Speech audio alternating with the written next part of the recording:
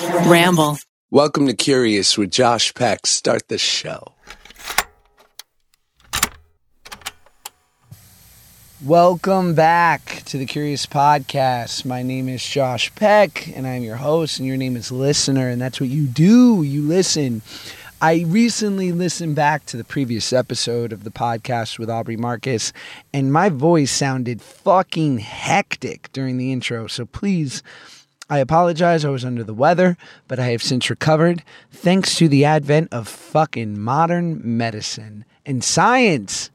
I love science when I'm on the precipice of death, when I'm knocking on sickness' door, and I feel like I might not make it to see the next sunrise.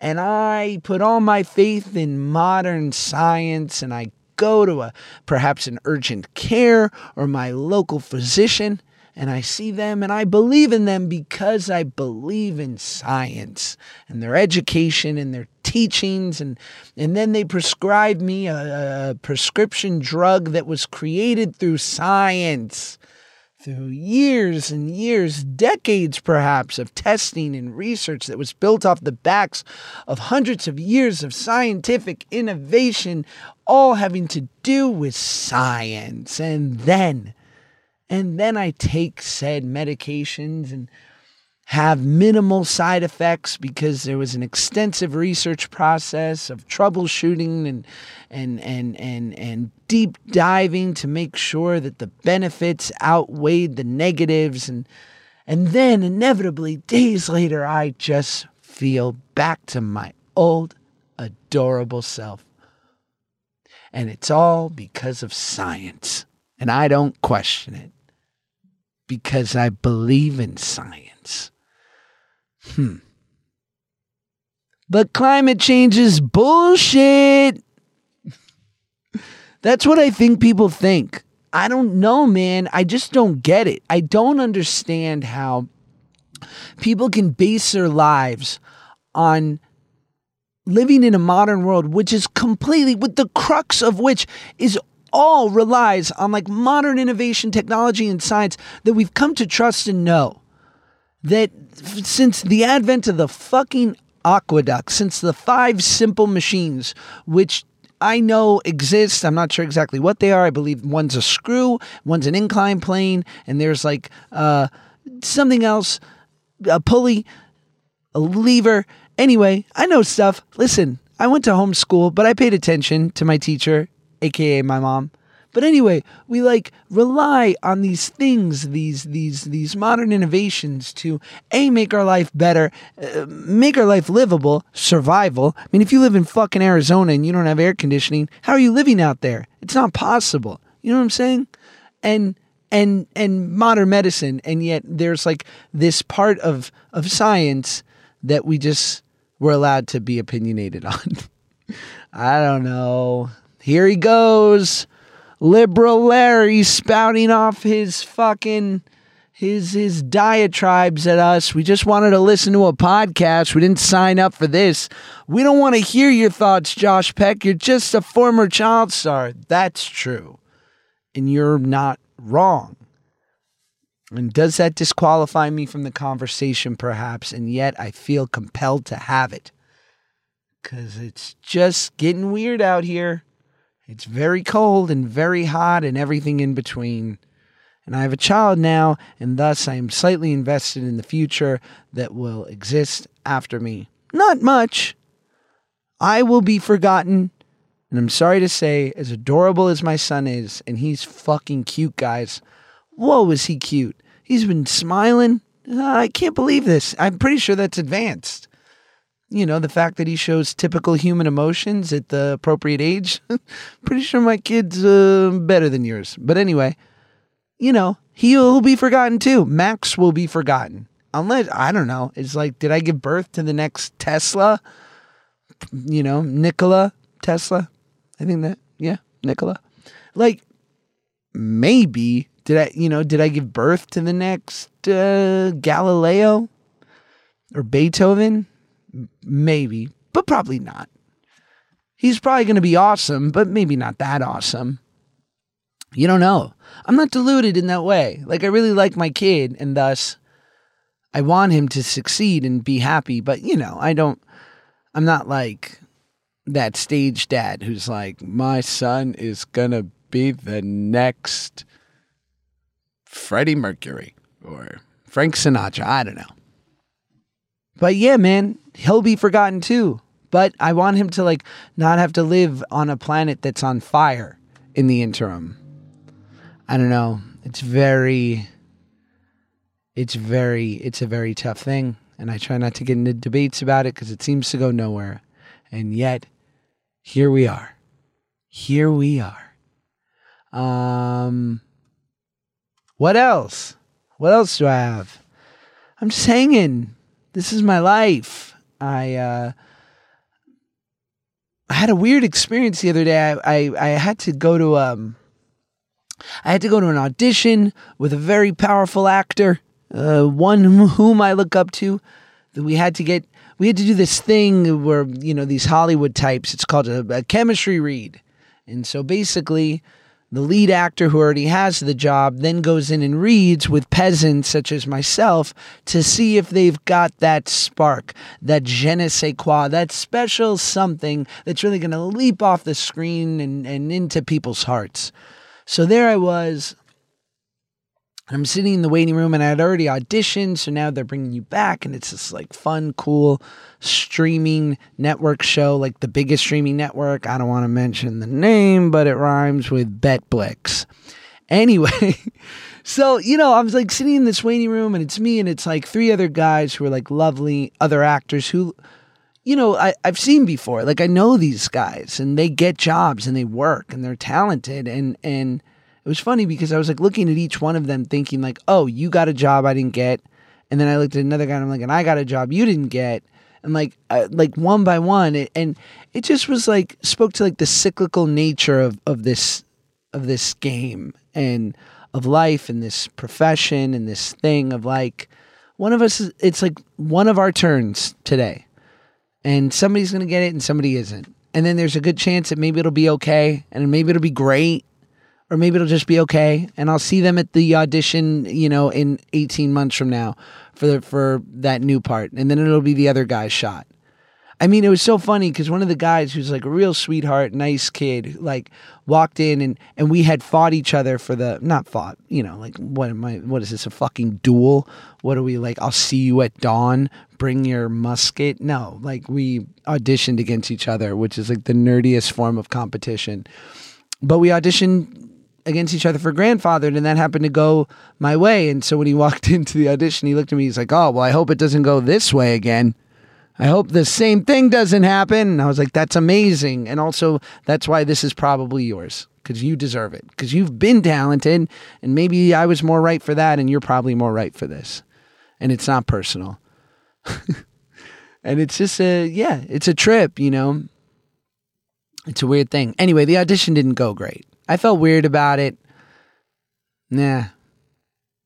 Who gives a shit? It's all bullshit anyway. Because you know why? Because here we were. All three of us guys who have like been on this show that was supposed to be the life changer. We've all been to the dance where they were like, you're the prom king. You're the best. It's all going to work out. Chet. Or Dan, guys who would win prom king. I imagine that would be their names. And then here we are. Here we all sit fighting for the same role, with no special treatment. We're just the same, it's the same crew. We've all been there. We've all had the heights. We've all had the lows. And yet we meet again for one more lap around the track. One more shimmy across the dance floor.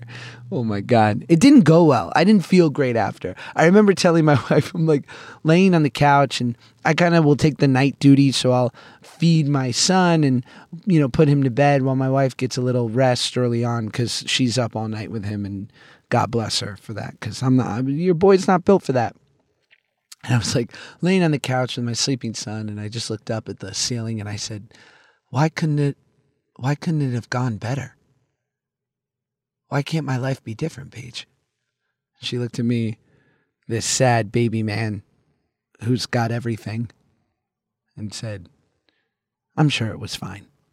And that's why she's the best. Because that is a fucking appropriate answer. Because it was like flippant, not flippant. It just, she didn't engage with me and my bullshit. You know, she was like, I'm not here for this. Like, it's all good. You get it, you don't. Who cares? Who cares? I'm very lucky. I love my wife. I do. I feel corny saying it. I feel like people are listening to this, like some guy is on the precipice of like some ugly divorce and is like, this sap. Yeah, talk to me in 15 years. Well, what I would say to that guy is, I'm sorry you're in pain. That sounds awful. And maybe that negative outlook is why your wife wants a divorce. On today's show, what a show we have for you guys. What a show. Mark Paul Gosselaar. I mean, let me tell you what a sweetheart this guy is. I like him so much. And I was on his show, Pitch, another show of mine that was canceled. I don't want to talk about it. Why'd you bring it up, Josh? Why are you talking to yourself? Anyway, Mark has been working like me since he was a sweet baby child, and he is just one of those guys. He's like a shining light of a human being in the business because he doesn't let the bullshit get to him. He's a working man's actor. He always does great work, and I reached out to him after we had run into each other at a screening, and I invited him on the pod, and he was down to clown. He was up for it right away. So he's on a show on Fox called The Passage. Excellent show. Watch that shit. The season finale. It's very good on Fox. The Passage. I'm going to plug it again because Mark is such a good dude. And it was so great chatting with him. So, and it's on Fox, which is a great network, who they tend to cancel all the shows I'm on, but I still like them. Allison, shout out. Dana, the president of Fox, very nice to me. Lovely person. Let me ride on her private jet, which was sick. Thank you, Dana. Guys, enjoy Mark Paul Gosselaar. He's the best. Enjoy this. Okay, thanks. Bye. I've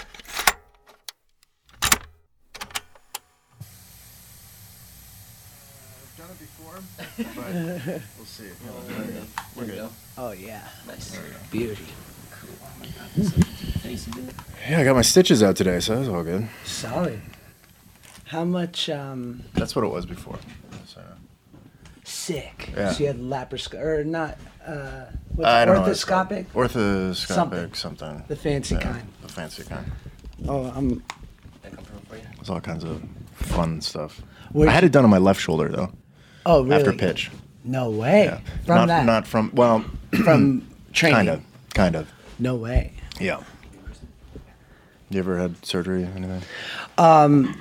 We all good recording? Yeah, we're rolling. Amazing. You know, funny enough, I tore my pec. Josh Peck tore his pec.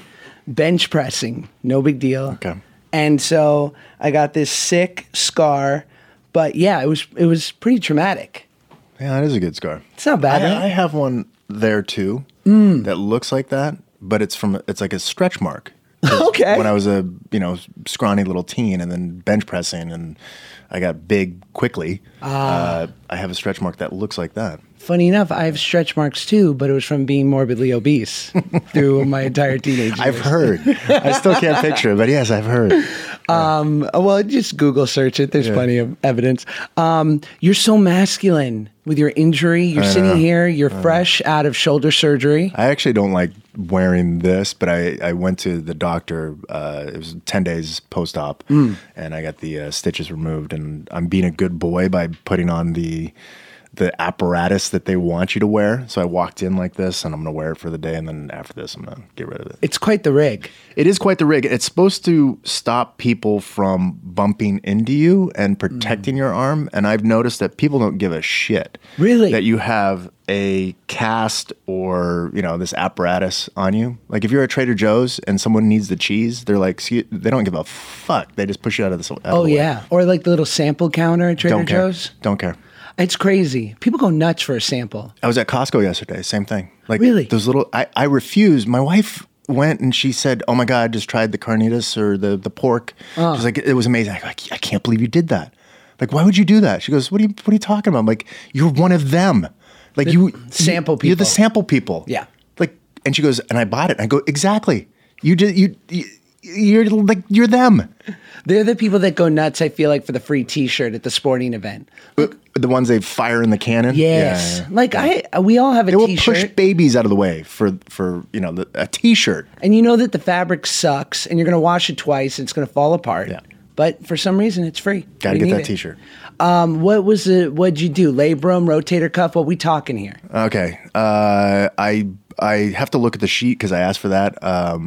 I think it was rotator cuff, obviously. I have some cables in there, some anchors. Sheesh. They said the AC joint was a big problem, so they had to cut that away and shave a lot of bone away. And then I had a torn tendon, the supraspinatus, which was torn. I had an MRI and x-rays done last May, and I needed surgery then. I had a specific injury then. It was a lot of years of abuse and neglect, but there was a specific thing that happened last year which made me go like, oh God, I think I did something bad here. Went and had an MRI, x-ray, went to my doctor, and he said, yeah, well, you need surgery. And I couldn't get it because I was preparing for the passage. And then so I did the full year of working on the passage with sort of a bum wing, and the doctor said after the surgery, he says, it was a lot worse than your MRIs and your X-ray had exposed. He says, did you do something on the passage? I said, no, just being manly, Heroic. being the Being the number one on the call sheet. That's being the what. Saver of humanity. Yeah. Well, because you Number one on the call sheet. I love that. no big deal. Yeah, no big deal. Come on. I love a good injury. And I don't know why. I think because I love wearing the apparatus. I love when people ask. I don't. I love to I be. hate that. Really? We're so opposite, Josh. It's all right. We can embrace it. Well, I know. You like that attention though. I like that it's known that I have been physical, Okay. that I work out, and I work out so damn hard that injuries result. But see, then I feel like, okay, I like that. I like that people know that I work out and that I'm a hero. And then all of a sudden when you have an apparatus, I'm like, oh, yeah, see that? They're the hero. He failed. Yeah, He's flawed. He's not the hero we thought. he's not a perfect He's specimen. not a perfect specimen. He's He's mortal. Damn it. Yeah, I know. Don't talk. That's why I don't. Let on, Mark This Paul. is mortal. This If is like you're mortal, this is Bruce then what? Wayne. This is Bruce Wayne right now. I'd like to always be Batman. That should be the name of your book. Always be Batman. Alive. MPG. I remember I tore my pec and I was going in to get it fixed, and I'm there, and the anesthesiologist comes in and starts hitting on my girlfriend at the time, who's now my wife. Of course. And he immediately looks over to her, doesn't greet me, and goes, "Are you a model?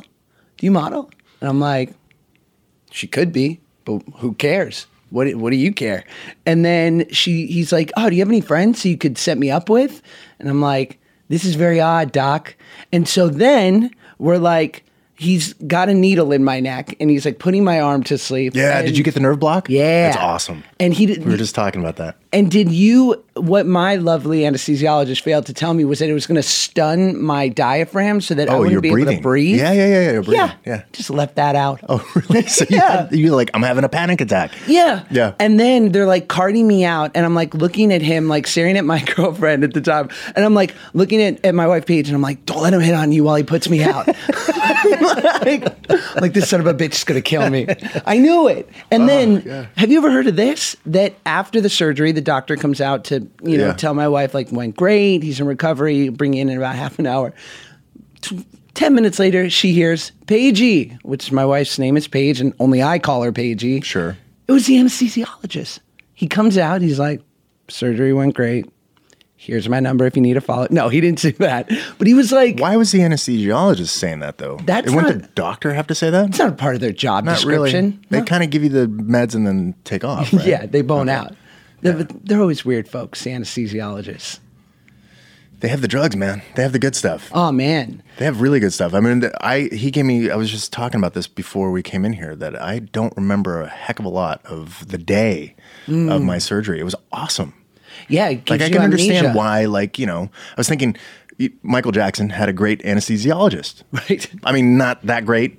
No, Dr. Conrad, man. Yeah. Yeah. The results were, Well, over time. But wouldn't it be great to like have that in your back pocket to say, I'm going to take a day off and Those just first couple just years? shoot me up and I want to forget today. Check out? Check out. Oh, man. I dream of that. Like a really good one though, right? Oh, yeah. Under doctor's care to Kinda get but loaded? Someone who didn't hit on my wife. That'd be kind of cool. Sure. But are you, because I feel like you're always in shape. Is that a result of you, or is that also like, I feel like you're never not working. When you're on screen all the time, like, you got to look good, let's be honest.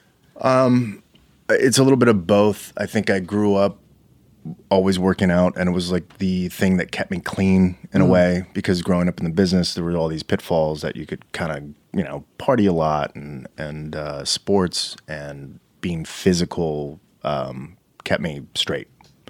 But for the roles that I do, I've just been playing roles that the characters fit, I guess. I mean, pitch changed that for me though, because when we did pitch, I had to gain 25 to 30 pounds in a very small amount of time. And that was for the pilot. And then I had to take my shirt off when we went into production. So I'd gained all this weight, and it was bad weight. Like most people are like, oh my God, that's amazing. You get to gain weight. You can eat it whatever you want. It's like, yeah, you can, but you're also going to like not look good with your shirt off. How'd you put it on? Tell me what you were going for. Donuts? Ice cream, donuts, pizza, eating late at night, milkshakes, like just everything, like everything and anything. Bananas with everything. That's peanut a weekday butter. for me. Oh, God. Right? No, it's not. Not anymore. Not anymore, but Not anymore. if I let myself. Right though, but I don't like to eat like that. I'm not a connoisseur of junk food. I appreciate a good ice cream and milkshakes and stuff, but it's, for me, it's I prefer eating clean. I like eating clean, healthy. So what do you do when you got that big? Tell me the lead up to the shirtless scene, because that fascinates me. Because I put on a lot of weight, and it was a lot of like bulky kind of fatty weight, and then knowing that I had to do, we did this whole ESPN body issue on pitch. I went into a ketogenic diet, and I started that, but I had to do it in a sort of modified way, because ketogenic, you can lose a lot of weight. But I had to maintain muscle and then lose fat. And so I was just eating a lot of fats and animal meats and, pumping up the calories. And then the day of, because I did a movie with Chris Hemsworth, right? And so he's like, Sorry, you dropped something. listen, I'm very famous, Mark. You have no idea what a big deal I am. Yes, I did a movie with Chris Hemsworth. Not a lot of people saw it. And What was it? it was called Red Dawn. It was a remake of the 80s movie. Oh, yeah. And I just, he's like a Adonis and a specimen Yeah. himself. But to see the work that would go into a shirtless scene, even for someone like that, like he kind of, I'm not sure he ate much like the 36-hour period leading up to it. No, you don't eat much. You don't drink much. It's basically what fighters, like boxers and UFC MMA guys, will do leading up to a weigh-in, where there's very limited amounts of food and water, and they cut weight. You pumping up though too before? You're hitting some weights? Hitting some weights, but I've been told that I recently heard an interview with Hugh Jackman where I heard that he was too. holding weights. Did you hear that? On right? Howard. Yes, on Yes. Howard Stern, right. So he's holding dumbbells below the frame so that his arms are pumped while he's talking. So smart. I was like, that's really cool. I should just do that on my next procedural. Yeah. I want to do that now. Just hold a weight. Yeah. And so, yeah, I mean, I've had to take my shirt off for scenes before, but it usually involves. Well, how does that feel? Dude, I'm in a different place. No. But here's the thing: do you still see yourself as the kid growing up? Yeah. I mean, I'm trying to let go of that old story. Right. But at 30. No, but I mean, that's a big thing for you to take your shirt off. Yeah. Is like, oh my God, there's a lot of baggage behind that.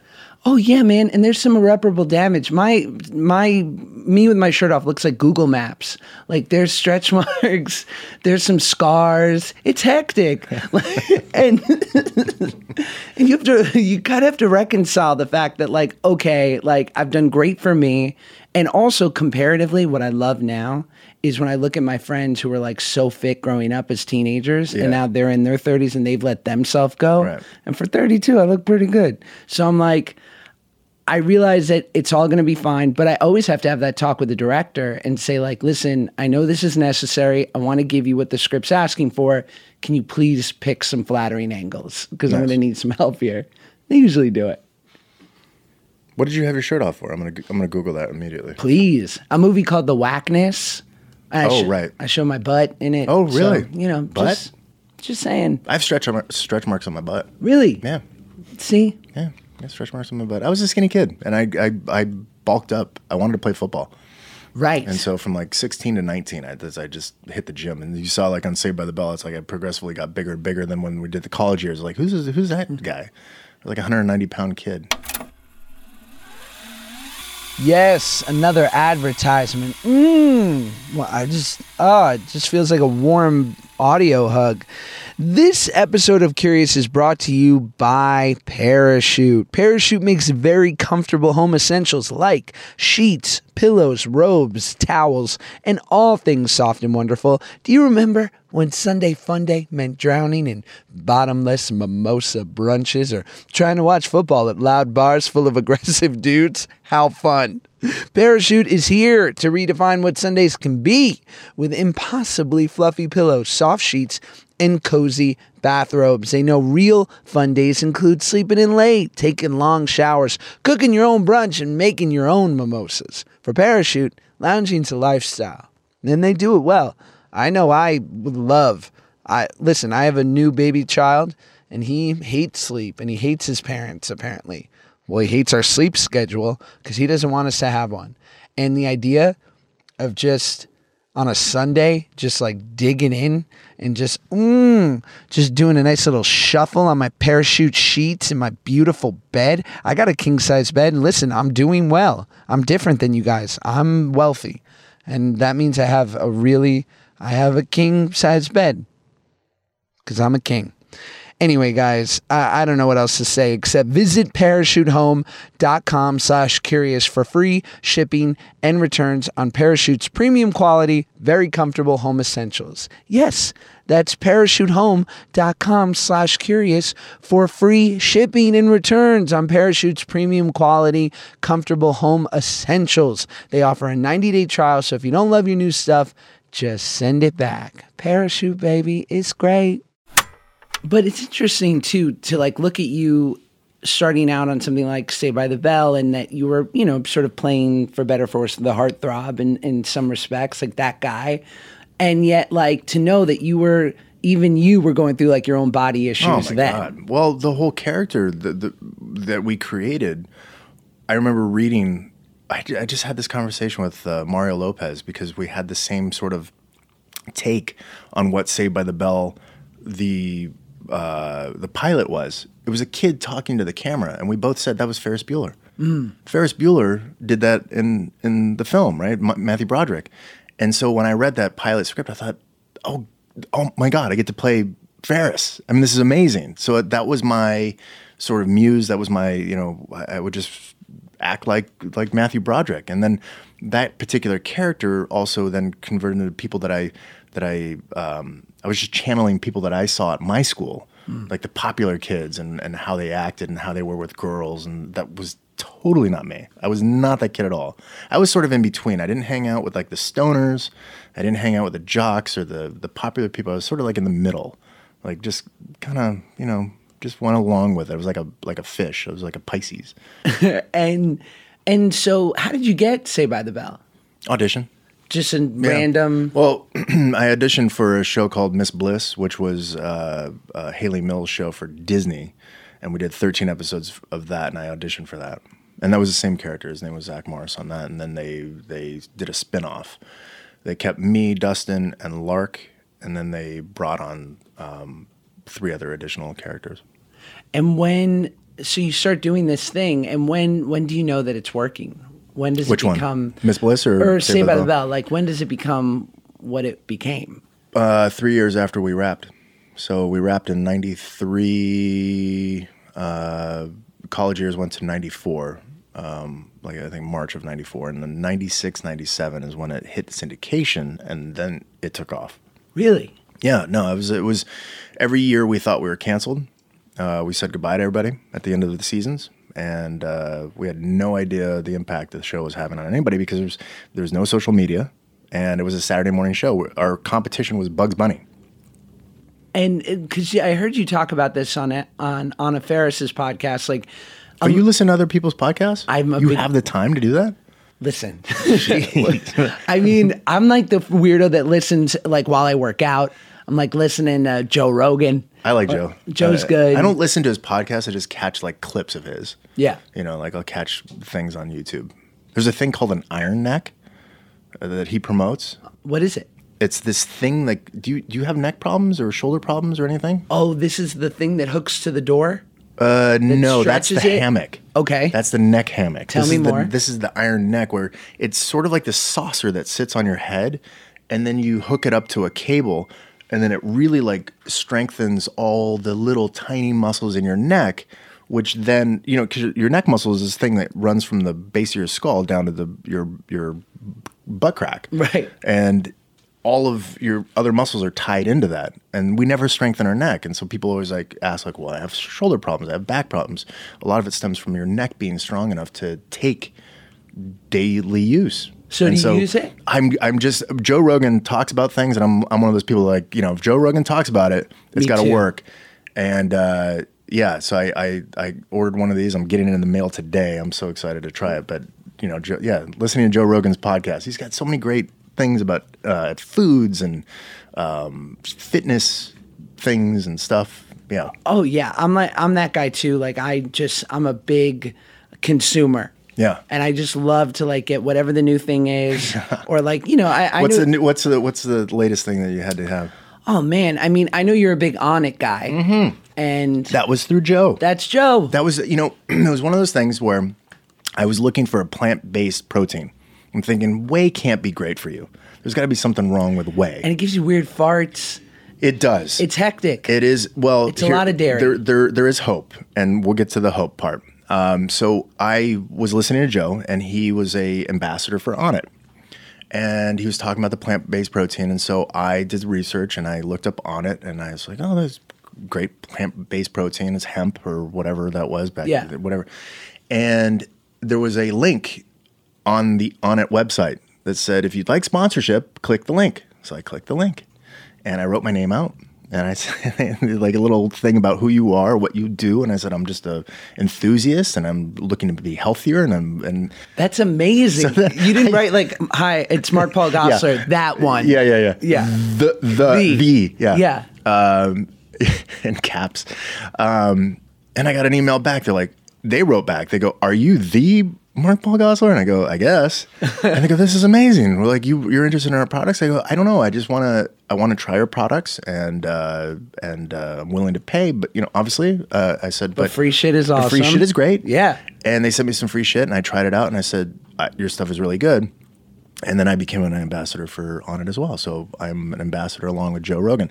So getting to the hope part about whey, I have now converted back to whey protein, and Onnit makes a very good whey protein that will not give you gas and will not make you feel bloated. Look at you being an ambassador. Grass-fed. Yeah, it is grass-fed, and it's very, very, very clean. Mixes beautifully. Sounded like Trump right there. It's beautiful. It's beautiful. It's huge. Wait, enormous. This whey protein, it's terrific. The best. The best. We're going to actually build a wall out of canisters of whey. It's crazy. Wait, I'm fascinated. Just as a random tangent, because I know all famous people, we love free shit. We do. What's the best free thing you've ever gotten? Like I'm talking gift bag. I'm talking like a trip. Every once in a while, I'll get like things from Microsoft, so that means like an Xbox. Sick. That's pretty cool. So, are we talking like a Surface tablet? I did. I got it. No, not a Surface tablet, but I got the huge Surface computer, like the big like work computer, which is dope. It's on my desk, and I definitely use that. And yeah, that was probably big. What have you gotten? I mean, I got You get a lot of stuff. I got some good shit. You get a lot of stuff because you can talk about it here. You have a platform. I have a good outlet like with this and social. I remember once, I can't say her name because that'd be shitty, but like we're talking like an A-level actress, like Academy Award winner, and not Meryl Streep. And my buddy was an accountant on a movie she worked on, and all he remembered was that she took the blender out of her trailer, that she kept the blender. There was like a $30 Hamilton Beach blender. He's like, can you believe she kept the fucking blender? Like, he's like, I know how much I was paying her, but she loved the blender. Maybe there's like a feast or famine type mentality to actors, right? Because like most of us stay so friggin' destitute for so long that once we have some success, we still think we need to like. I would always think that too, because I had famous friends before I became not famous, I guess, but Sure. I had friends that were professional athletes, and they would get cars, and they would get like free trips, and that's another thing. Like I think we're getting a free trip later this year to go to Orlando to Universal. I'm doing like something with Extra. Cool. And Mario and we get to take our kids. I'm like, that's amazing. Like I work for an hour and I get a free trip out of it. It's amazing. But I would always like say to them, you don't need it, right? You don't need the free car because you have enough money to have a car. Yeah. And then now that we're in this position, like, to get free stuff, I still feel guilty about it in a way. Well, that's good. I mean, it's guilty, but we don't say no, right? I don't say no. MPG, No. come on. No. You know what I mean? Actually, I got I don't know, it might piss off some of your listeners, but a really cool thing that I got from the Passage because I was working out there is I got a free pistol from a gun maker. No way. Posted something on my Instagram. I was training for the Passage, and the guy was like, I'd like to send you that pistol that you were training with. And I was like, okay, great. Solid. So I was like, okay. I think about that now because I have a kid. And so I feel like this big impulse to be able to protect my family. Well, that's ridiculous. And I like think, should With a I be a firearm? gun owner? No. And I'm like, no. No, you shouldn't be. Absolutely not. And to completely clear up things, I don't use it for a home invasion. Right. For home invasion, I have an alarm. Right. and a dog, hopefully. And a city police force. Yeah, and a cell phone. And a safe room. Oh, I'm kidding. I would love a safe room though. So would I. What would be in your safe room? Xbox. Okay, solid. I guess food for the kids. But that's a given. Yeah, but like, what pleasantries of the modern world? In are you there, I bringing? would like to have a firearm in the safe room. So what? Just Because to just in practice case, loading? in case they were able to infiltrate the safe room. Right. But there's too many variables involved with trying to, have a firearm for a home invasion. Like your kids, for instance, when they get old enough, they're going to be in a different room. Like it's just too much. Like let's just all make it to the safe room, and that's where our arsenal is going to be. I'm not getting, Bazookas, and grenades. I share your thing of like not, I'm not making any sort of opinion towards good or bad. But what I will say is like, I've got friends like, who will have a family and a home and they'll be like, I have a gun now for like safety. And I'm like, what makes you qualified to use it? They'll be like, I filled out the form. Yeah. And I'm like, bro, like get some training, my guy. Like, And the training is so much fun. Yeah. Like you should get training. It's Yes. amazing. It's so much fun. Like I train here in LA. I train with the same guy that trained Keanu Reeves for John Wick. And I started that because of The Passage. I'm plugging the hell out of the show. please do. That's awesome, The right? Passage, watch it on Fox. 9 p.m. Huge. 8 Central on Fox. But I started training with this guy, and I realized I've been a gun owner since my dad got me a gun, I think, when I was 18. I've born and raised here in Los Angeles. We used to go shooting out, Angeles Crest and all these other gun ranges out there. And until I trained, I'm 44, and until I trained with Taryn Butler, who trains Keanu, did I realize I know nothing about how to shoot a gun in a defensive way. Like, target shooting is one thing and being standing there and just firing a gun. Sure. But to actually use it and move, I had no idea. And it was absolutely, everyone should take training. It's a whole other game. Whole other game. I have heard from like SWAT officers and whatnot that the best home defense is a dog Yeah. and bear spray. Yeah. Yeah, man. Yeah. But I know I'm going to be that asshole who like thinks that the Postmates guy is looking a little squirrely, and I like spray bear spray. It's also a thing of like you're in your house, and a lot of home invasions, I would imagine, take place when you're not when you're sleeping. We always had that thing of like, I'm going to be in bed, and my firearm's going to be right, or your bear spray is going to be right next to your bed, and you're going to be able to hear a noise, wake up, and then grab it, and then go to the source of the problem. I think a lot of home invasions happen when someone's in another room, or another part of the house, or maybe you went to the backyard to check your steaks. And and it happens then. So how are you going to get your bear spray or your firearm or what to protect yourself? Right. Yeah, that's what I'm always thinking. Like it's nice to know that I have them. And I guess if you had a sign that said I have firearms in my house, don't even think about it. That's when like if someone's that's what my alarm sign says. It says protected by. Like just drive off, go to another place. My biggest fear is that someone's in my house and I'm not near a weapon, and so I just have to lower my voice and say, "Who's in here?" Like, I'm gonna be like, "Get out of here!" Like, just sound as manly as I can. Right. I remember a surreal moment when my wife's or my mother-in-law was staying at their house, and they've got this beautiful house by the beach, and my wife's dad was like out of town, so it was just my mother-in-law staying alone in the house. And they had someone come by to do some work on the house earlier in the day, and she just got a bad vibe from the guy. He was like kind of scoping the place a little bit and like not making her feel safe. And then he said, "Well, I'll be back tonight. Like, I'm going to come drop off some parts, but it'll be later, like around 10 or 11. Then he started asking like really fucking creepy leading questions like, why isn't anyone else here? Like, when will they be back? And she's like, no. So I remember that my wife said, I think my dad would really appreciate if we like went and stayed with my mom. I know they'd love it if there was like a man in the house tonight. And I was like, oh my God, when a man is required, I qualify now. Like, I'm that man. And like, fuck, like I gotta be the guy. Like, so and there was the three of us at the house. And I'm like, fuck, if this guy comes in, like, they're gonna look to you. I'm number one. Yeah, you're number one on the call sheet. That's crazy, man. The things have changed. Did you feel that way? So you have a baby now? Yeah, 5 weeks old. You were in the room. Sorry, I just hit your mic. No worries. You were in the room for the delivery. Yeah, my wife had a C-section, so it was like. But I was there. Yeah, you were there, and they have the curtain. Yeah. It's pretty scary. Were you scared? I was really nervous. It was funny because I'm by her head, and I'm like trying to hype her up. I'm like, so my first 2 kids were C-section. Yeah, so I know the whole. Yeah. So I'm like, isn't it weird? Did you have it at Cedars? Yeah. So you sit outside while they're prepping her. Do they do that? Yeah. Isn't that weird? Like they're like, okay, they take your wife and she goes into a room and you're just sitting out in that hallway, right? And you're sort of sitting there like, what am I doing here? And then they kind of open the door and they go, okay, you can come in now. And then you walk in and she's already strapped to the table. Yeah. Right? Cold.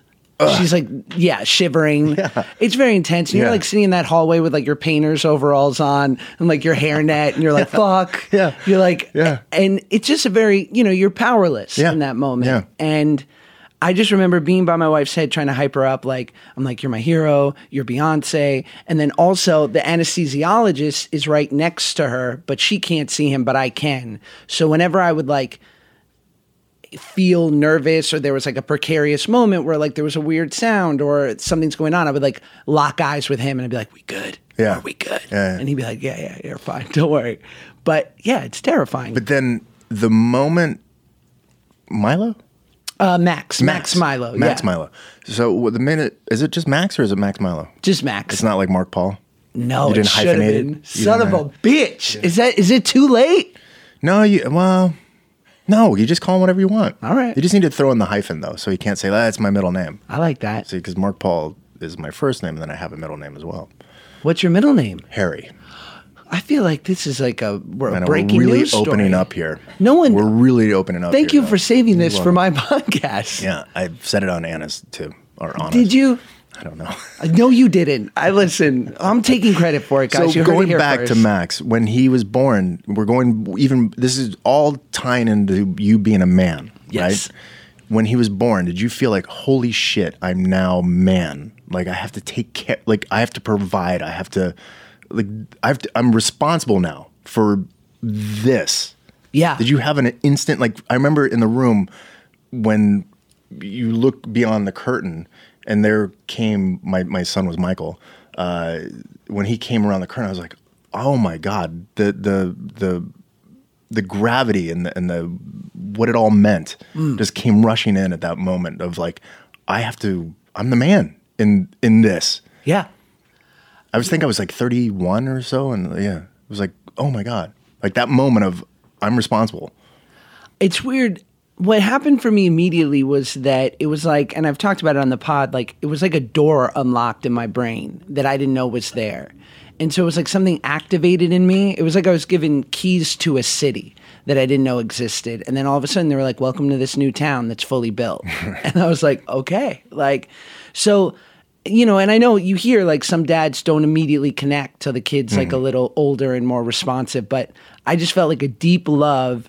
And then I was running on adrenaline for the first few weeks, and only in the last like 2.5 weeks has sort of like a little bit of that dread set in of like, I gotta fucking keep it together and like provide for this guy. I think you're also in this position right now where your son really doesn't give a shit who feeds him, who cleans him, and who puts him to sleep. Really. Yeah. Like he doesn't care. Like he may, does he smile yet? Or does he recognize? A little bit. Little. It's starting to happen, but you're at that point where you're like, dude, you got to give me something here. Yeah. Right? Because I'm working my ass off for you and you're giving me nothing. Right. Right? It'll get better.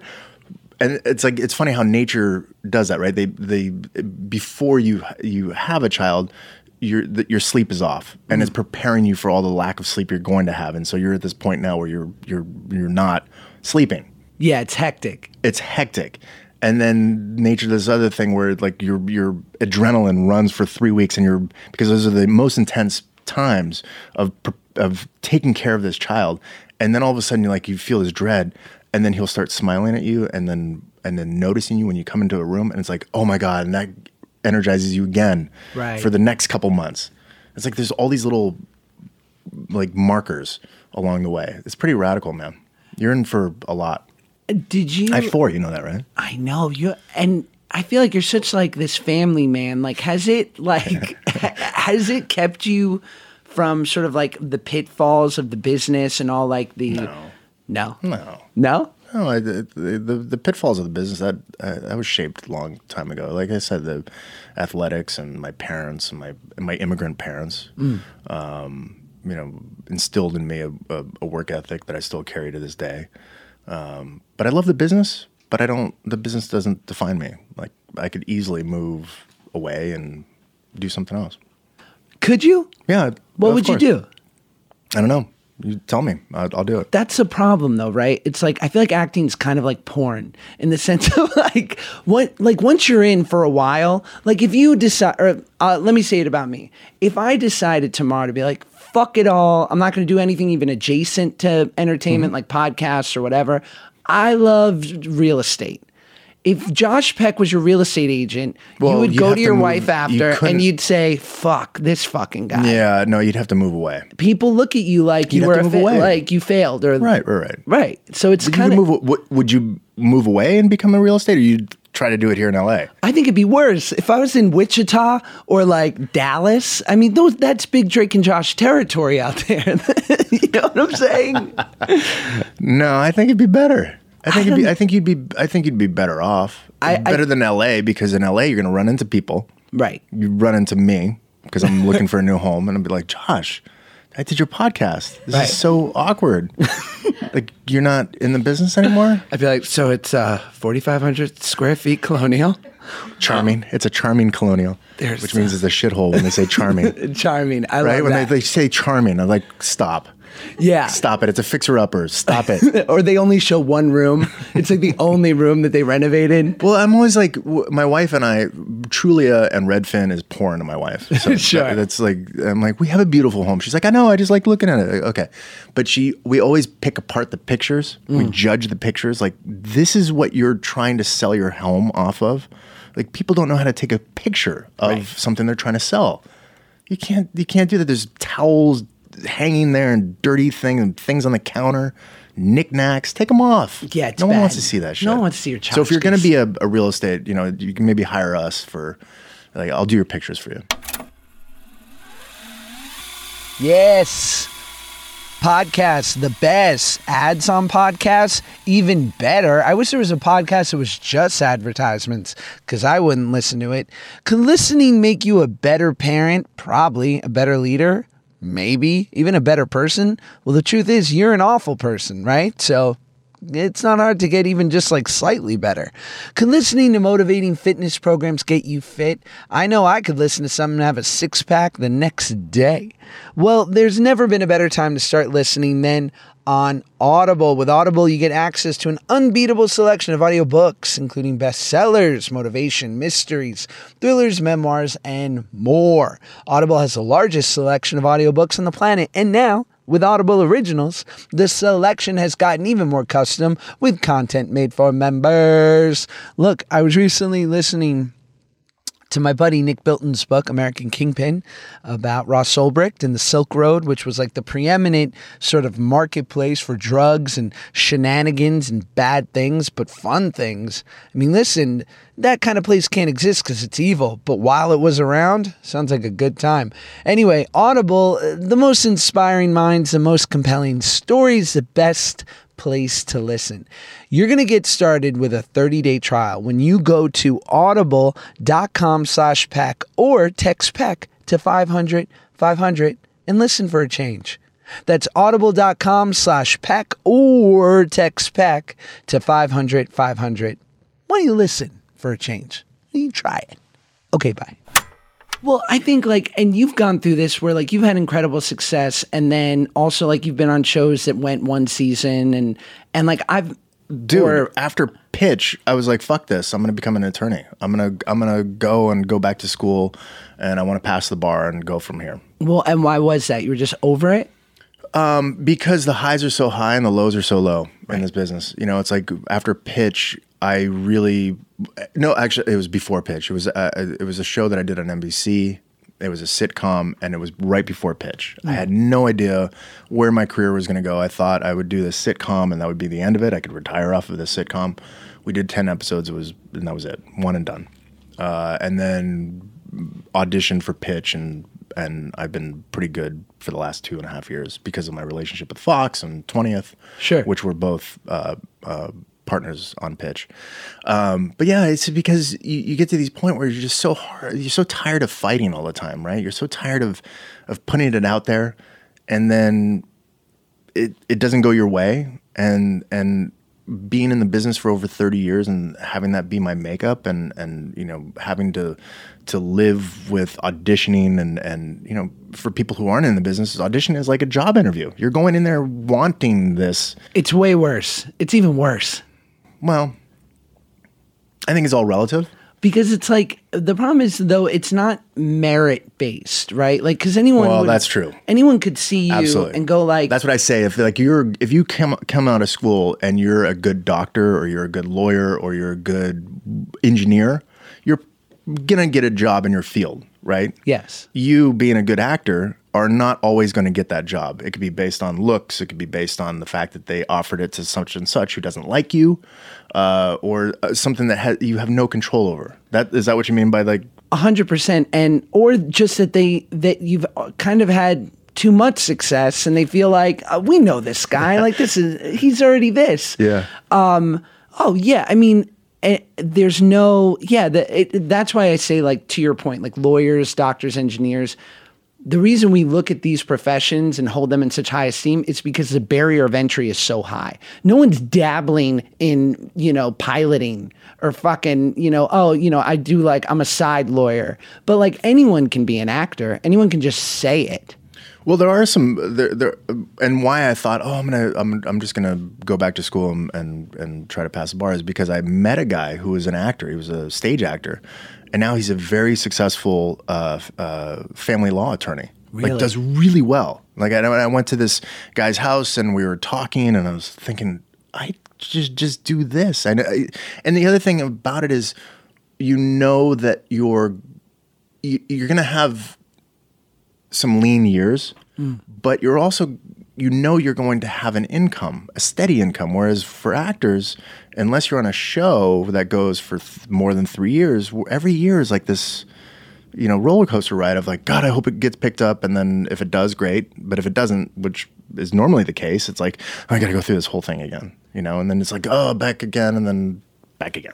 Do you look at now that you're such a seasoned vet in that way, like, do you look, like, I remember doing a show where we'd get the show and then first season you're halfway through and someone buys a house and I'm like, rookie mistake. Terrible. Like, no houses till season 3, dummy.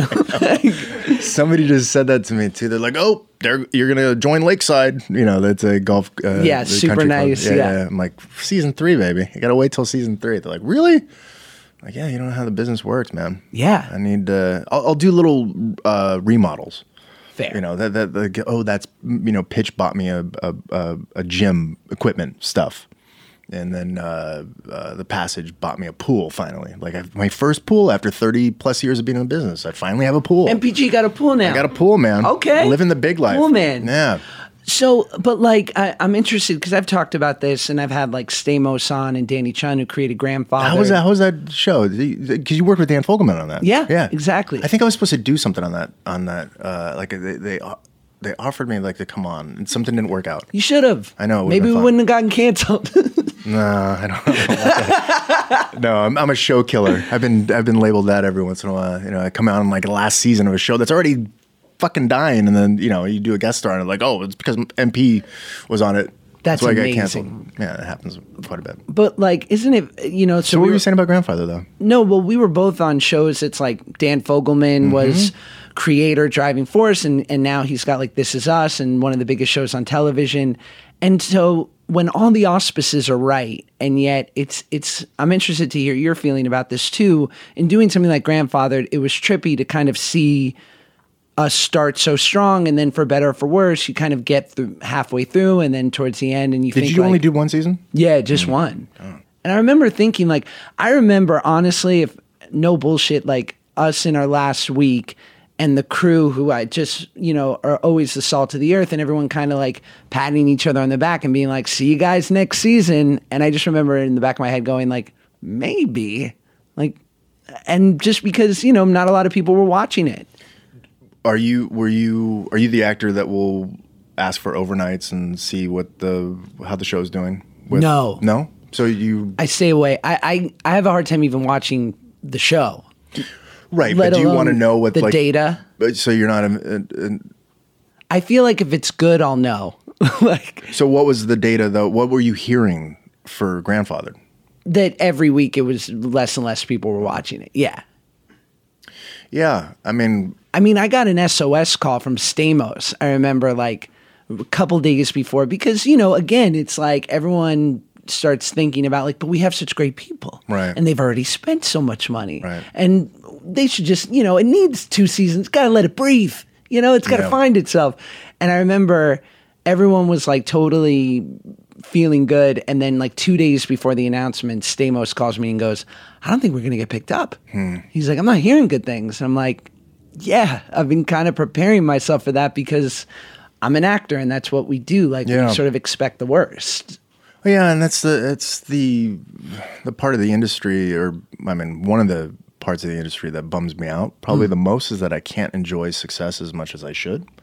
So, we all know what it takes to book a pilot, and then to get a pilot made and actually picked up is another success, and then to find out what night you're going to be on and who your lead-in is going to be, depending on, if you're going to be on like Friday nights or they're going to bury it on Sunday, whatever. Sure. Depending on where you are at, that's another success. And then how many episodes you're going to get is another success. And then do you get a little bit of a back order, or do you, get a pickup for next season? All these little things that are really cool accomplishments and you should be super fucking excited about. Yeah. But I always feel like, I can't get too excited because I know what could happen, and it's only just around the corner. And one slip up, and we're back to my friends we call it the folding chairs, of like sitting in the folding chairs and signing your name, and saying hi, I'm Mark Paul, singing for your soup, which is fine sometimes, but pilot season, you've been through it. I mean, it's the worst. Oh, it's very disheartening. Terrible, man. I remember, not to shit talk Fox because I love y'all, but during pilot season, the parking at Fox was the parking tower was sort of closed down. So they were having us park remotely. Like, where? Yeah. There's like, nowhere to park around Fox. Like almost another zip code. Okay. And so you would walk to the lot and you would just be passing guys like, I'm like, oh, I was in acting class with that guy 12 years ago. Like you just like passing these poor saps and I'm like, here we go. But it was all right. Do you get that though when you walk into a room like you're auditioning? Do you audition, right? Are you kidding? Okay. Yeah. And I have a podcast. Well, I audition. You have a huge following. Shut the fuck up. But when you walk in and it's almost like the realtor sort of mentality, like, things must not be going well for Josh. He's auditioning. Totally. Do you get that? Do you feel that? Yeah. Well, that's ego. Like, and right. my ego I tells me that. I get it too. 100%. I also go in going, yeah, I'm going to fucking take this job away from you. Totally. Right?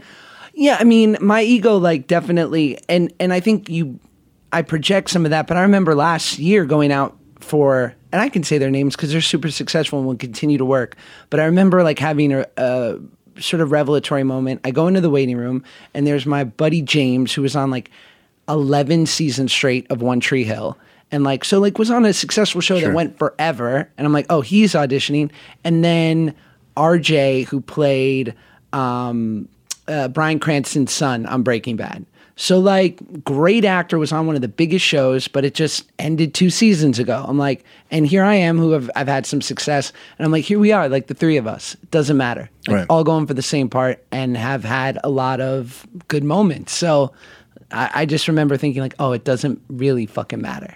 Not really. Yeah. I mean, I auditioned for Pitch, and I had worked with Kevin Falls, who was the executive producer. I hadn't worked with Dan Fogelman, and I remember I had worked with Kevin for 4 years on Franklin and Bash. He was the show creator of that, and I said, hey, put in a good word for me, or maybe I don't have to read. Yeah. And he says, no, you need to come in and fight for this. I'm not going to tell Fogelman that I even know you. He's like, just come in and he goes, I know you can do this. Just come in and fight for it.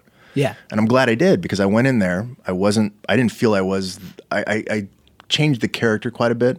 And Fogelman, responded to it and said, can you grow a beard? And that was the end of it. But I saw some of the actors walking in and I'm thinking, oh, there was a guy who had a successful show, for the last 2 years, and he was hot and, networks wanted him. Right. And I'm seeing him walk in. I'm like, oh man.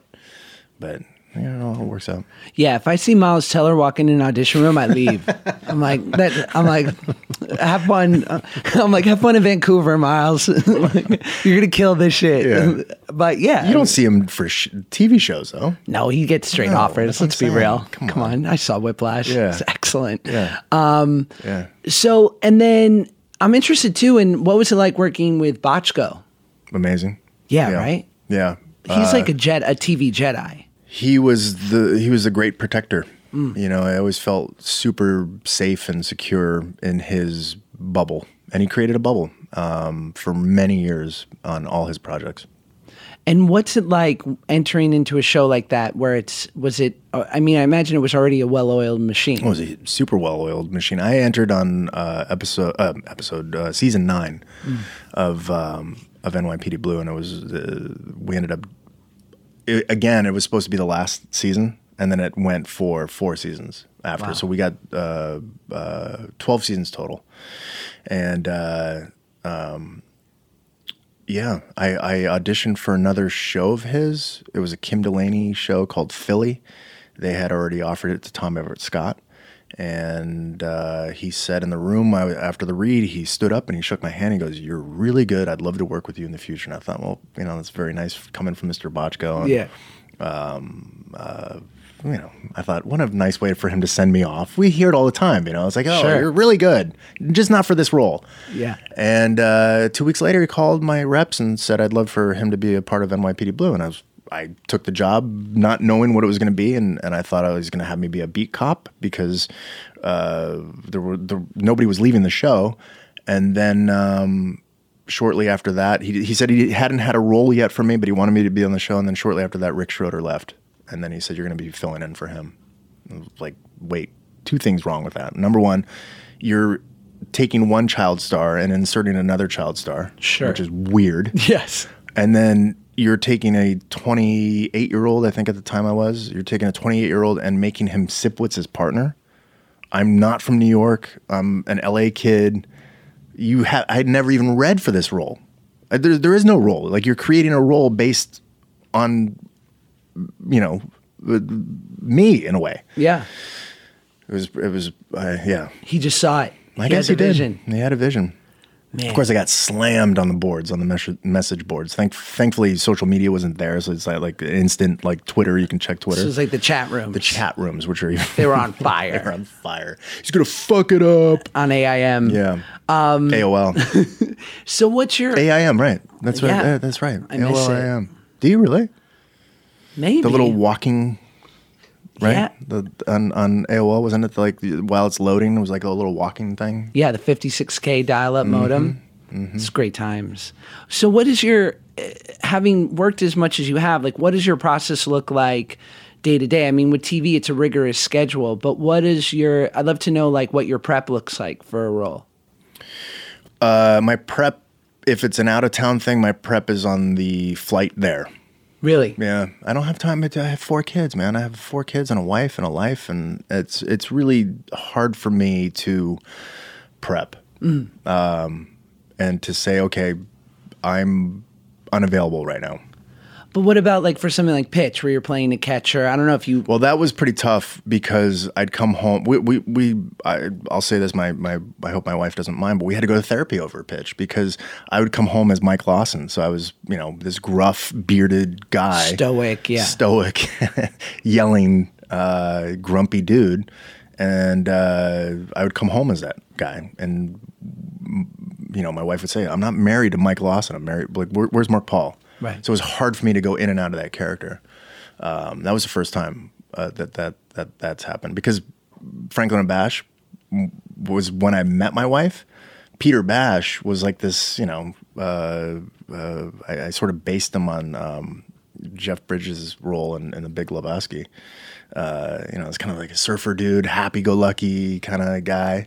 And, my wife met me and I was that kind of character. I was like, Yeah. drinking White Russians and living at the beach. Yeah, loving it. Do you, I mean, I guess. But that's how my prep is, I guess. I kind of live in that skin leading up to it, but it's more of a very, like, I don't know, subliminal. It's like, I don't make a conscious, I don't know. Yeah. Kinda weird. You don't muck it up too much. I can't muck it up too much because I do have a life. Right. No, I think that's, I hear that and it seems split sort of 50-50 because I've interviewed a lot of actors and some of them will have like a lot of technique and training and all this stuff. I'm so jealous of those people. Me too. I really am. Like I have a friend, he's like, I need at least 2 weeks to get into my character. It's like, I like, where do you go? He goes like, I go, if it's filming in Atlanta, I go to Atlanta 2 weeks before. Yeah. You have kids, you have a wife, she's fine with that? Yeah. Yeah, it's like, this is my business. Wow. I think it's I feel guilty, man. Bye. I used to go to Good luck. I went to an acting class where the teacher would be like, and it's so silly, but it's true. She's like, find your fucking sparkle. She's like, whatever it is about you that's like inherently your essence, she's like, find it and cultivate that shit. Because I just think as actors, very few of us are like the Christian Bales or the Daniel Day-Lewis's that are like total transformers. Well, So they're it's always thanking their wives too. Do you notice Yes. that? They're always like, I just want to right off the bat, Yeah. thank my wife because what the fuck, dude? You're like, you're Dick Cheney at home too? Right. I mean, you're Lincoln at home? And they are. But they are. My friend- How though? How do you do it with kids? My buddy Paul Dano was in. Paul's yeah, he's fucking good too. amazing. But to is he watch. happy? I don't give a shit. He's amazing. I don't give a fuck about his well-being. Yeah, sometimes I would trade happiness for a couple awards. So good. I remember hearing something to the effect of like he called Daniel like just kind of late one night, like a few months before doing There Will Be Blood. Yeah. And he wanted to ask him a question about something, and his wife answered and said like, "Sure, let me go get Daniel." And then he just answered, "Oh, hello," like in the voice, sure. like fully like 3 months out, 8 o'clock on a Thursday night. Oh, no shit. This was pre. Whoa. Was the character, like, that far out was prepping. And then I heard, like, on set, I didn't hear No, this. he was living in that little shack, Yeah. right? I heard. Is that true? I heard that whenever, like, he'd have to go back to his trailer or whatever, he would just say things like, I'm going to go away now. And he would just sort of, like, like, there's just, like, these things. Yeah. Which I'd like to know how they do it, right? I think that for them, I got to interview Vincent D'Onofrio for Another one, yeah. another brilliant guy, and he just said something to the effect of, like, only if I do this much prep is the experience of doing the project fun. Like, can I walk unencumbered onto set and know that I can't really make a bad choice, that there won't really be a bad take? Yeah, but they're playing such broad characters. I mean, in essence, right? I mean, we don't play those kind of characters Right. yet. I mean, we possibly could, but the characters I've played, there's a lot of qualities that I have in them. So I just kind of bump up certain levels. But when you're playing, like, you know, Dick Cheney, for instance, I just watched Vice. I mean, that's a prosthetic and the whole thing. I mean, you have to sort of live that skin. Right. You can't just, like, walk on set as Christian Bale and then, like, when they say action, like, oh, I'm Dick Cheney now. Yeah, just I mean, turn in. the mannerisms, the little ticks he had were all spot on, and you have to cultivate those months, I would imagine, and so that it becomes organic on set. But for all the roles that we play, I mean, or that we've played. Well, I agree, and that's, like, to the whole finding your sparkle, where it's like you can only be so many, like, such a gradation from yourself. Like, Right. there's only so many versions Well, unless of yourself. you're wearing prosthetics or you're wearing a wig or, Yeah. you know. So, like, cultivate that. Like, bring whatever is charming and lovely and dramatic and funny about you to this part. Because, like, you might not find something completely artificial that's born out of, like, a creation. Yeah. Think about that. Yeah. It's You know pretty what I'm deep, saying? man. Find your sparkle. Listen. Make T-shirts. I'm going to shoot them up into the audience with a cannon. 20 years of They're gonna- acting experience. I have a podcast now, all right? So dial in. You know what the fuck I'm How talking long have you about? had a podcast? It's 8 months. Oh, really? This I is- thought, I yeah. thought you were like a veteran. Not really. Veteran? Veteran? Veteran? I think either is acceptable. Veterinarian? That too. Yeah, but I mean, it's going very well. And Yeah, I would have you. imagine. Now This you is have great. like you have how many followers do you have? And don't say I don't know and give me a roundabout. You know the exact number. It's about 7.7 million 545. No, I don't know. It's 7.7 million. How did that happen? Tell me. I was on this app called Vine. Do you remember Vine? Yeah, I do. I really just enjoyed it, and I followed the comedian Chris D'Elia, who I thought I was love super Chris. funny. He's super funny. He's the best. Yeah. And I remember He's great. Have you had him on your podcast? homeboy's dodging me. You hear that, Chris? Dude, what's Very up? busy. Oh, stop it. I got MPG, all right, Chris. I'm doing just fine. on. No, hopefully. I'm sure I he's follow just busy. Chris. Chris follows me. Maybe I'll slip into his DMs. My man. No, I won't. God, Actually. you're generous. I Well, won't. I actually won't. I'm But I gonna do tell love Chris. myself you Chris was on a show when we were on a show for NBC called Undateable. Of course. Right. And so we had like a cross promotions there. So he was a cool dude. Yeah, he's hilarious. And I remember loving his vines. And one day my wife just said, why don't you make one? And I did. And somehow there weren't enough people on the app yet. So it did really well. And then my next one did. And all of a sudden it was sort of this groundswell. And I remember distinctly like my agent calling me and saying, what is this? Like, here I am trying to sell you as like a leading man and you're being like an idiot in your car, like being a weirdo. And I said, I don't know what this is, but I've never been able to go straight to my audience before and sort of bypass the gatekeepers. And whatever this is, I'm going to keep doing it. And I did. And it sort of, over the last 5 years, sort of spawned all this this big following and a lot of opportunity. But I remember the first time I made money doing a Vine. And this was a year after it'd been out, and I like gained a couple million followers. And this company reached out and they said, we've got this dating app, and if you make a Vine for us, we'll give you $5,000. And all they had to say next was, and we're a Nigerian prince. And like, you know, like those emails, like, and like, we just need your routing info. And I was like, you know what? I'm going to do this. And like, if the money comes, great. And if it doesn't, it was a 6-second video I'll delete. And I remember I posted it and the money hit my account. And I did 4 of those in a month. Right. And it was the first time I'd made money kind of outside the business. And I was like, oh, this is great. Yeah. That's what we're always looking for too, right? Yeah. As an actor, it was like, if I could just have like the side piece. Yeah. The side hustle. And that was it. So that kind of spawned this whole other life, which has been really interesting and different and also pretty great. Yeah. Yeah, I can't hate it. I mean, I don't have a whey protein sponsorship, but your whey protein is like $50 a tub. It's all right. You know what? 40 serving tub. When you're trying to get gains, it can get costly, Mark. I don't underestimate it when I'm trying to look like you. Whey protein is not going to make you look like anybody. Well, what do I got to do? I don't know. You're doing the right thing, man. You're looking amazing. You look like a kettlebell guy. I do have kettlebells. I'm feeling like you do pull-ups. I do pull-ups. One-arm pull-ups now. No, I'm kidding. Push-ups? I do push-ups. Heavy squats, deadlifts. I do heavy squats and deadlifts. I used to do CrossFit, and I was a big CrossFit guy, and then I stopped. Because you hated everyone? Tell me. Oh, God. Fuck that culture. CrossFit people are like vegans, and you know, like they just tell you right off the bat, like, hey, I'm Mark Paul. I'm a CrossFitter. Yeah. And you're like, great. Yeah.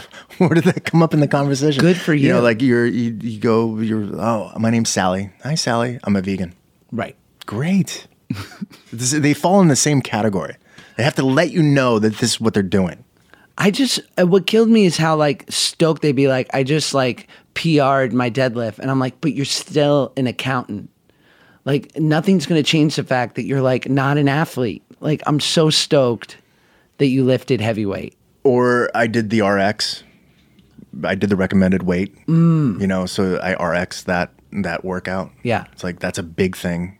But the prescribed workout, you know, like they have the WOD of the day, or the workout of the day is the WOD. Right. And so the WOD would have a prescribed weight. And the prescribed weight was for super elite athletes. Right. And if you didn't, you felt like shit. So you tried your best to RX it. And that's where trouble happens, because you're trying to lift 225 pounds off the fucking ground 20 times after you've just ran a mile, and you're going to hurt yourself because you're not a professional athlete. That's how I tore my pec, CrossFit. Is that right? Yeah. Is that right? Pressing. Yeah. Oh my God. My shoulder partially is because of CrossFitting. I'm sure. Yeah. Where did you do it here in LA? At the training yard. Becca Voigt's. No, North Hollywood's elite CrossFit gym. Oh, it was in North Hollywood? Yeah. So I was at Horsepower. I know it well. That's very trendy. Like that is like the Lululemon of CrossFit. Well, I was there probably before it became the Lululemon, but good people. I must say that I really enjoyed the people. I still had friendships out of it, but it was kind of ridiculous for me. For me, it was because I'm super competitive. So of course I had to compete in it, and I was competing in CrossFit, and it's a full-time job. Yeah, it's very interesting. It becomes a thing. It's a lifestyle. Some people need it. Sure. Great. Yeah. That's great. Good for you. Yeah. Robinhood is an investing app that lets you buy and sell stocks, ETFs, options, and cryptos, all commission-free. While other brokerages charge up to $10 for every trade, Robinhood doesn't charge any commission fees, so you can trade stocks and keep all of your profits. Plus, there is no account minimum deposit needed to get started, so you can start investing at any level. The simple, intuitive design of Robinhood makes investing easy for newcomers and experts alike.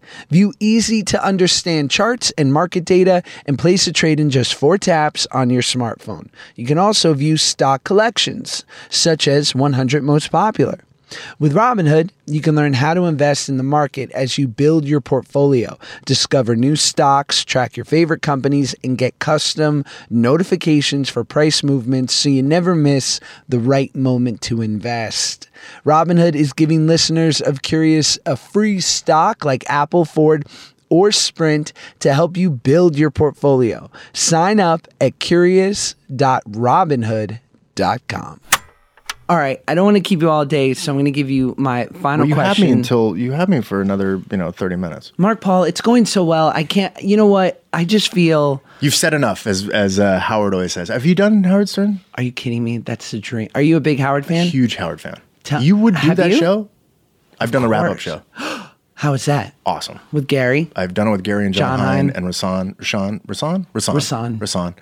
And it was awesome. And I saw the studio, and they were having a meeting, and Richard and Sal and Will and everyone was there at like inside the studio having a meeting for the next day. It was awesome. You know who was not in the meeting? Do you follow the show? Of course. Who was not in the meeting? Mehmet. Yeah. Right? Because he made this big thing about having to be in a meeting. Right, and that he's got the best ideas ever. Yeah, best ideas. He was not in the meeting. I even said that while I was in there. I was like, where's Mehmet? How long have you been listening to Howard? Probably since 91. Yeah. 90, 91. Yeah. You would do the show? Of course. Wouldn't you? No. Why? You don't want to talk about your exploits? Yeah, that's probably one of them. I don't want to have to apologize the next day. But you're savvy. You'd find your way around right? But see, and that's why I would never do it, because I understand with Howard, it's not fun if guests, you don't. Exactly, are guests that expose and are free and I mean, when John Stamos goes on, oh man, you hear everything. You know that when he walks out of that studio, his phone is ringing. Oh yeah, and he has to now apologize to A, B, C. I remember Stamos said something to the effect of, when you're interviewed by Howard, you'll get onto a story that Howard can tell is good, like that is just rife with, sound bites. And he said Howard will lower his glasses and sort of look over his monitor and kind of give you like just keep going. Look, like, yeah, go. I don't want that look. Right. Because I know what that would mean. You would do it though. Yeah, I mean, I'm not sure what he would get at it. I don't think I have enough to talk about. And if I don't, I feel the same way. I don't have enough to talk about. I don't have, I've worked with some people, but I don't have great stories. Did you hear the latest interview with like David Allen Greer? Great. He had great stories about Prince. Oh my God. And Madonna and, like Jim Carrey. He had all these great stories. And I feel like I don't have those stories. And so it would be a very quick interview. Right. And it would be one of those, well, you've said enough, it just, because I'm such a huge fan, I wouldn't be impressed with my interview. Stamos took me to meet Howard. Oh, yeah? Yeah, we were doing the pilot of Grandfathered. Okay. And he knew I was a Howard fan. And he's like... Because Stamos and him hang out off set, in a way. Yeah, dude. I did the quote things, and I realized we're not on screen. Well, now they know. Yeah. Well, now they know, but I on set was in quotes. Well, because we all know that story of that when John was married to Rebecca Romaine and Howard was just dating Beth. Right. They had a drunk night. That's right. And they thought there was a little bit of a thing going on. Swap-a-roo. Yep. Yes. Yeah. That's right. I forgot about that. He doesn't talk about Stamos that much right now. Yeah. I mean, I feel like Stamos is kind of like... Well, because he's married, he's got a kid, and he's doing the whole thing. Yeah, I think he's no longer like the Lothario that Howard wants to believe that he was. But it was funny. So you met him. Yeah, I remember Stamos said to me, like, I think it was like we were doing the pilot and it was like Passover on Friday. And he's like, you doing anything Jewish for Passover? I said, no big plans. He's like, 'cause I might have something better. And I said, okay. He's like, Howard's coming into town. Jimmy Kimmel's going to have a big party for him at his house.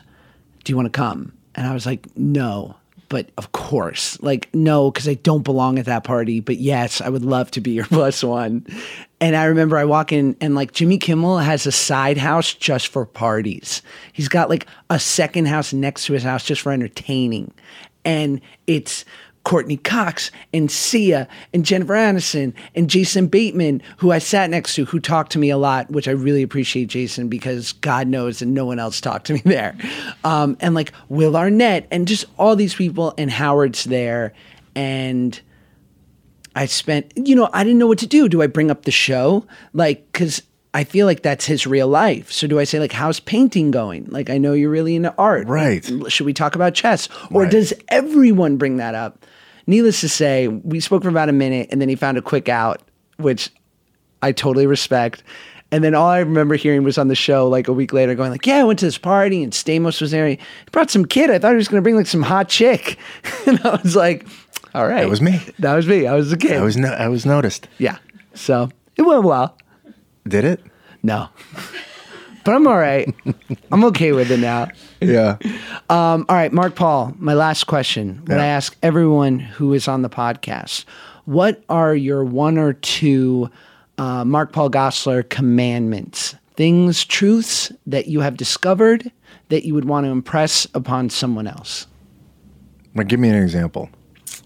Oh, man, there's like one of mine would be like, let go of the old story, be more yourself. Or, there's been, like moments, things that have really stood out for you that you've held on to that made a big impact on your life that you maybe want to tell your kids or. I think one of the big things for me growing up, because I brought up the fact that my parents were both immigrants, and specifically coming from Holland, and anyone who's ever hung out with Dutch people, they're kind of people that, you may be a famous actor or you may be a famous, you found a cure for cancer, but you're just like us. And I've always sort of instilled that is that when I'm on set, it's a collaboration. It's like what we do is a collaboration, that there's not one person who's better than the other. We all have our talents and we're all equal in some way. And so I'd like for my children to always remember their place in a way. I feel that, we just sort of have to realize like we're all a piece to a puzzle. And some of us are better at it, but that doesn't mean that we're better people in a way. I've never really had to put it into words, but that's how I feel. That's how I've sort of lived my life. Now, again, you could just simplify it by just saying, don't be an asshole. I like that. How about that? Strong. Just don't be an asshole. You heard it here first. But there's a thing of like, well, when people meet me, they're like, well, you're kind of standoffish. You could be an asshole. I'm like, well, that's just, I'm guarded in a way. And I don't open up until, I get to know someone. I don't like friendly people. I don't trust friendly people. Me either. What the fuck? What the fuck is wrong with a friendly person? Seriously. Life is hard. I don't, and I'll take it one step further. I don't trust happy people. Same here.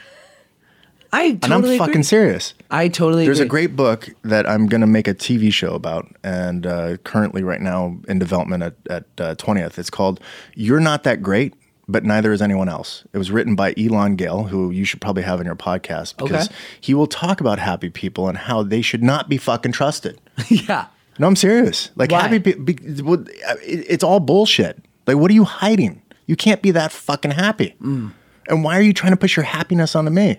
Like, just live your life. Again, it goes back to my point of like, you're not that special. Just realize we're all a piece of a puzzle. Yeah. Like, it's cool. Like, you could be happy in your life, but don't try to make me like, give me your happiness. I don't want your happiness.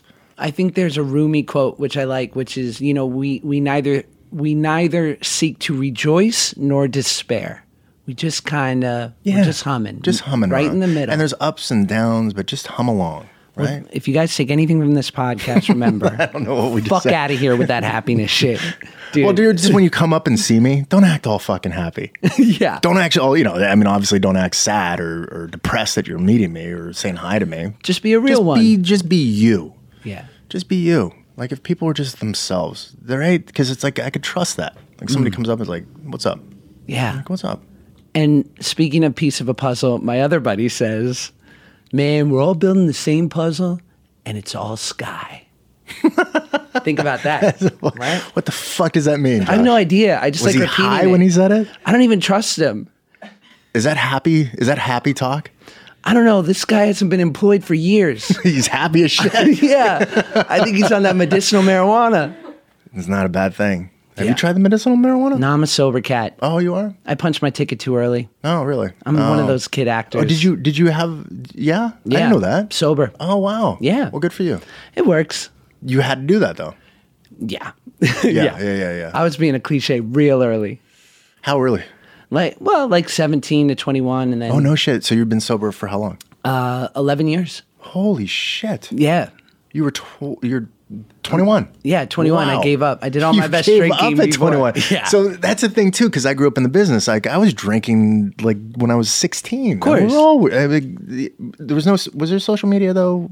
A little bit. A little, but thank God not really, which I Not think really, saved right? me. And that's what saved me too, because I was at the clubs at 16. Right. Like we'd go to the clubs. So that by the time I was 19, I was over it. By the time I was 21, I was like, I'm dry. Yeah. I don't need to get a drink. Yeah, So funny. 21, you became sober.